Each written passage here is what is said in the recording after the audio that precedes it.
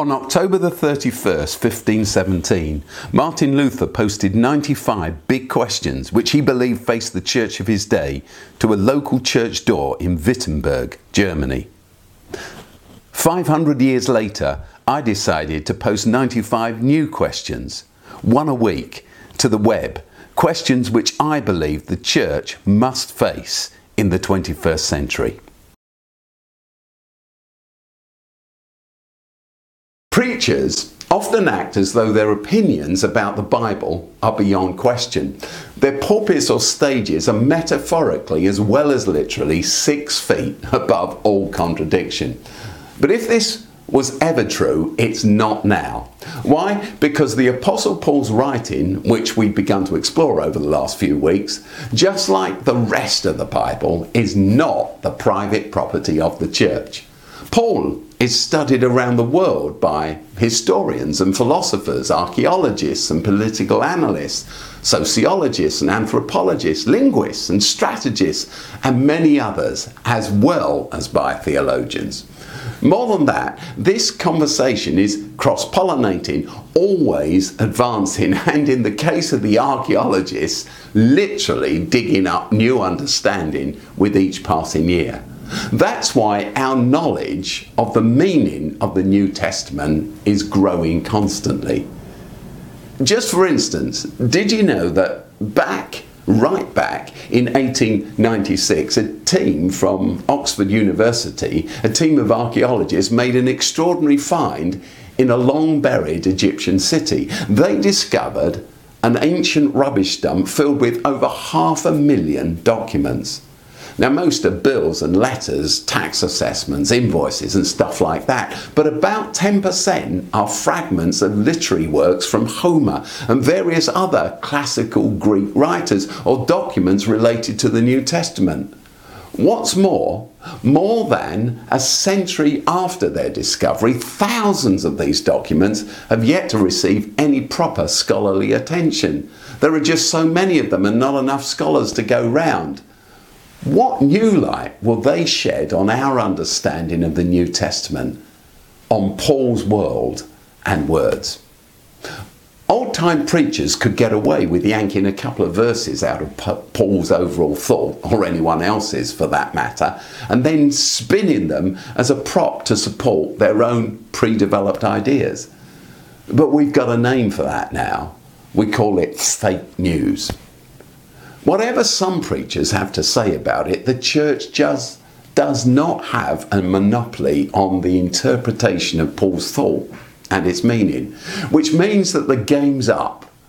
Those who over-literalized and then weaponized parts of the Bible to use on anyone that they disapproved of just can't get away with it anymore. There's a big word that serious biblical scholars use to help us deal with all of this: hermeneutics. Hermeneutics is the theory of literary interpretation. So, rather than ask, what does this Bible passage, verse or story mean for me? Hermeneutics insists that the first question always has to be, what did it mean for its original audience, its initial hearers, its first readers? And to find the answer to that, we have to engage with questions about the wider culture in which any passage sits. So, what was going on in the cities to which Paul wrote his letters? What was happening in civic life? What was concerning the people who lived there? What were their hopes and their aspirations? And of course, what was going on in Paul's life? What was making him tick? It's only as we grapple with these questions that we can possibly understand what the apostle was saying to his original hearers. And there's a second hermeneutical principle that's also often ignored. Paul's letters were what we call occasional. Each and every one of them was written to a particular audience on a particular occasion, because Paul has something important to say to them, or because they've contacted him with a specific problem that they're facing. This means that he often says different things to different churches at different times. So, To take a specific point that he makes to a particular church and then try to turn it into a universal principle applicable at all times, in all places, to all people, is to make a dangerous error, no matter how many preachers endorse it.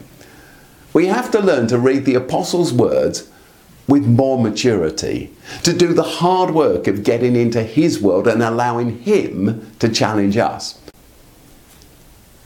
I think that the big mistake that Luther, Calvin and those other 16th century Protestant reformers made was that they failed to recognise that Paul was not one of them. He thought differently to them. But in our generation, what we all, including me, have to be very careful not to do is turn Paul into one of us, a 21st century postmodern thinker. Paul, as we've discovered over the last few weeks, was what was known as a first century Second Temple Jewish thinker. It takes huge discipline, but it's our task to enter Paul's world and cultural understanding instead of trying to push him into ours. Whenever we fail to do this, we appoint ourselves as ventriloquists and turn him into nothing more than our dummy. Because we know the stories of the pain caused and the abuse inflicted on so many by the misreading of Paul's words through the centuries, we have to learn to do better. We can't simply carry on reading our own pre-existing theology back into the Bible and then claiming its authority for it. Bad theology costs lives, relationships, health and well-being.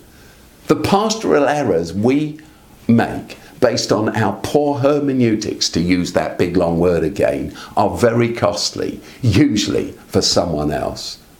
I believe that if we really respect the Bible, we've got to work a lot harder at reading it well, and that's only going to happen through a deeper level of open, honest and intentional inquiry and questioning.